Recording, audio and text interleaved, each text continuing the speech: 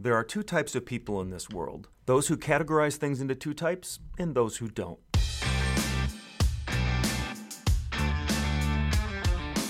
You're listening to Braving Bad Bosses with Jeff DeWolf and Todd Chandler, where we discuss how to survive a bad boss and not be one.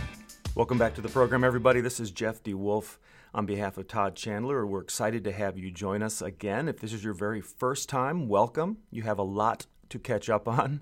So when you get a chance, go back and listen to previous episodes. This season, we are taking a little different tact, and we are talking about breaking the cycle of bad bossmanship. We spent 2 seasons talking about the behaviors of bad bosses, both the kind of willful behaviors as well as the sins of omission in season 2, dealing with more of the things that bosses don't do that we wish they could do. This season, we're talking about breaking the cycle. What can we do as leaders, as future leaders, to be sure that we don't continue the cycle of bad bossing that we have seen for decades and generations, I think, in America and probably everywhere around the world?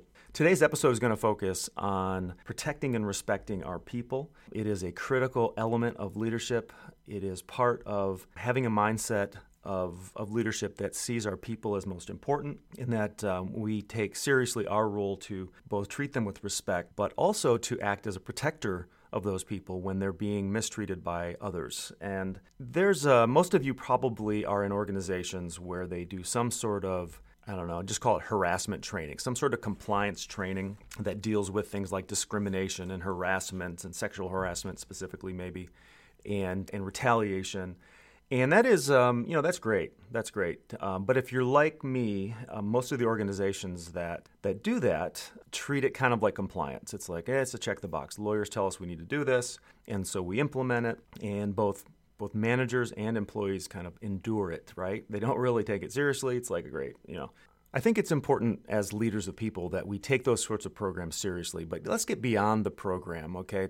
Let's move beyond this idea that this is a compliance training and it's just something I have to do to kind of stay out of trouble, to keep the company out of trouble, the organization out of trouble. I like to look at those sorts of things as just kind of basic training in doing what's right. It's unfortunate that we have to have laws on the books about discrimination, laws that prohibit harassment, but that's kind of where we are, right? The human condition is such that people tend to treat people poorly when left to their own devices. So it's sad that we're there, but as leaders, I think we have an obligation to understand what the rules are, but most importantly, just to kind of model excellent workplace behavior when it comes to this stuff. So where did all this start? It starts with this idea of discrimination. Like, what is discrimination? In the U.S., we've had 5 major laws over the course of the last 75 years that have given us discrimination laws and have set the foundation. And I'm not going to go into any detail at all about them, but it started with the Civil Rights Act in 1964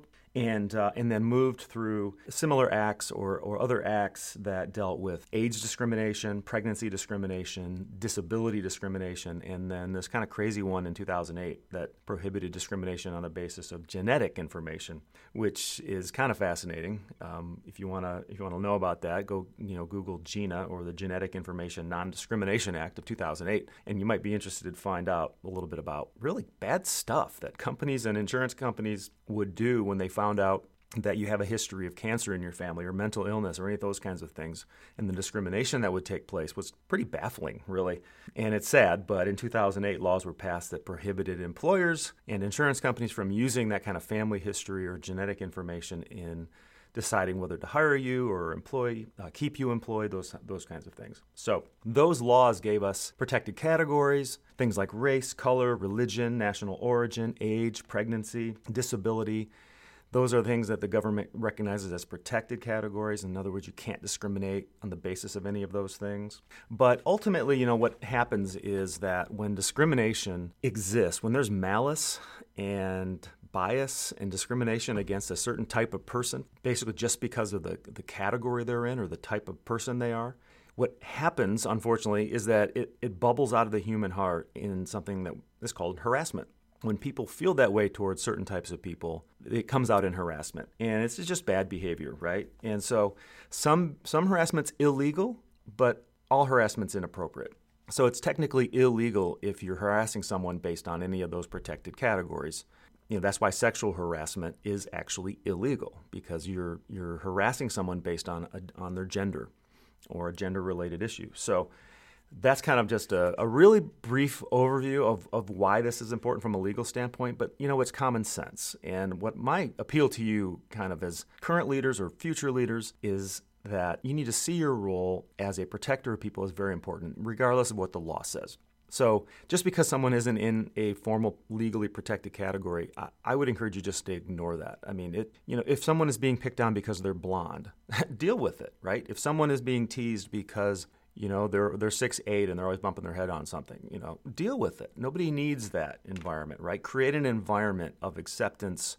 It's going to pay dividends. I think you'd probably agree. So that's kind of the main point I wanted to make about that from a legal standpoint. We obviously don't want to get into any legal trouble, but as leaders, I think it goes beyond that.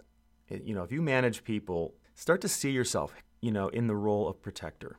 Have the mindset that says, you know what, my people are going to come to work and they're going to feel free to be who they are. They're going to feel free to work without any kind of bullying, excessive teasing, certainly any sort of sexual harassment or other harassment based on disability or anything else. It's not going to happen on my watch. I mean, draw a line in the sand. If you're seeing or sensing that there's this underlying, teasing, bullying, animosity, it's a great idea, I think, to go to your team and just say, enough's enough. Take ownership of it. I have let this culture be created. I don't think it's healthy, and I want to see us start to treat each other better going forward. Even if there isn't a specific issue or a specific behavior that needs to be addressed, I think you can go a long way to create that culture of respect and value, and valuing people's differences, just letting them be who they are and then expecting great work as well, of course. This starts with modeling. You as a leader need to model the behavior that you want. I'll be the first to admit that I have a sense of humor that can, get me in trouble. And I've got a pretty quick wit. I've got a pretty quick a mind for jokes. And I have to admit, there are things that I feel like saying in a work environment that I have learned over the years just do not need to be said. I don't know if you can relate to me or not. Some people don't necessarily, it doesn't come that quickly. But for those of us that see something funny or have an innuendo pop into our heads, it's so tempting to just let the comment fly. And as leaders, I think we have to be extra careful about that. I talk about in my training sometimes that, when you hear that little voice in your head that says what you're about to say might be, over the line, it probably is. Okay, so listen to that little voice. And as I always say, keep that filter turned on, especially if you're in a management role, because people will parrot that. People will repeat what they see, especially coming out of you. And so that's really the first main point, right? Model great workplace behavior. Treat everyone with respect. Do not tease people based on appearance or anything else. And your work environment will still be fun. You'll find ways to make it fun and relaxed and casual and all of those things, but it doesn't need to include cutting comments or passive-aggressive teasing about behavior or about appearance for sure. Okay, so let's move on to the idea of two types. I think there are two types of leaders in the world. Unfortunately, I think there are predators and I think there are protectors. And this is kind of a serious thing, and I really like the idea of this because if you think about it, if you can spot this in yourself, it's very powerful. If you think about the word predator, it basically means this. It means that, we see the world and other people really as something to be consumed. Stick with me here for a second because it's kind of a powerful thought. But that's what predators do, right? If you think of a shark, you think of a wolf in the wild, they exist to consume those around them, right? They're looking for their next meal constantly. And I think if we as humans kind of operate in this predator mindset, we see others as something to be consumed. We see people around us at work, even our peers, our companies, our direct reports. We see them as means to an end. That these are the people, these are the resources I utilize, that I consume in order to advance my career, to get that next job, to get recognition or whatever the case may be. That's a very easy mindset to be in. But if you look at the role as one of protector and not a predator, we can see how that softens a bit, right? We're no longer just coming to work and thinking, how do I advance my objectives?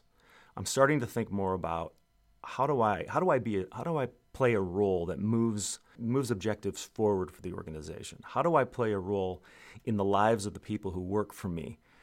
How can I protect them? How can I provide additional resources to them? How can I get them opportunities? It's just this change in mindset. We don't see our jobs as leaders in a predatory way. We see ourselves as protectors. So, there's hell's bells.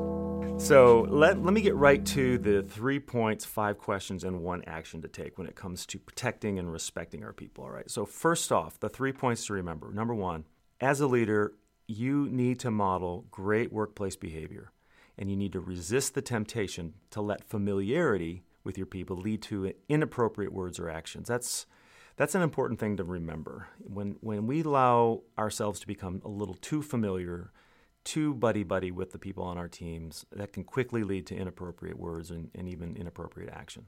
Second thing to remember, we have laws on our books to protect employees, and it's really smart to know what rises to the level of illegal activity at work. We need to make sure that we are definitely stepping in when something rises to the level of illegal activity.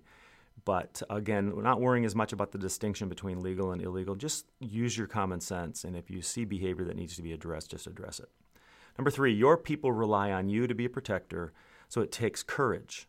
It takes courage, actually, for you to step in and intervene when people are being mistreated. Don't think of being a protector of people as some sort of wimpy role, right? It is not wimpy. Being a protector, if you think about it, it takes a ton of courage. It's putting yourself in the firing line. It's putting yourself between a predator and your people. That takes courage. That's what leaders do. All right, 5 questions to consider as you move out of this concept and you start to think about how can I apply this to my life in my office and in my family or whatever. Number 1, would my team say that they feel respected and free to be themselves?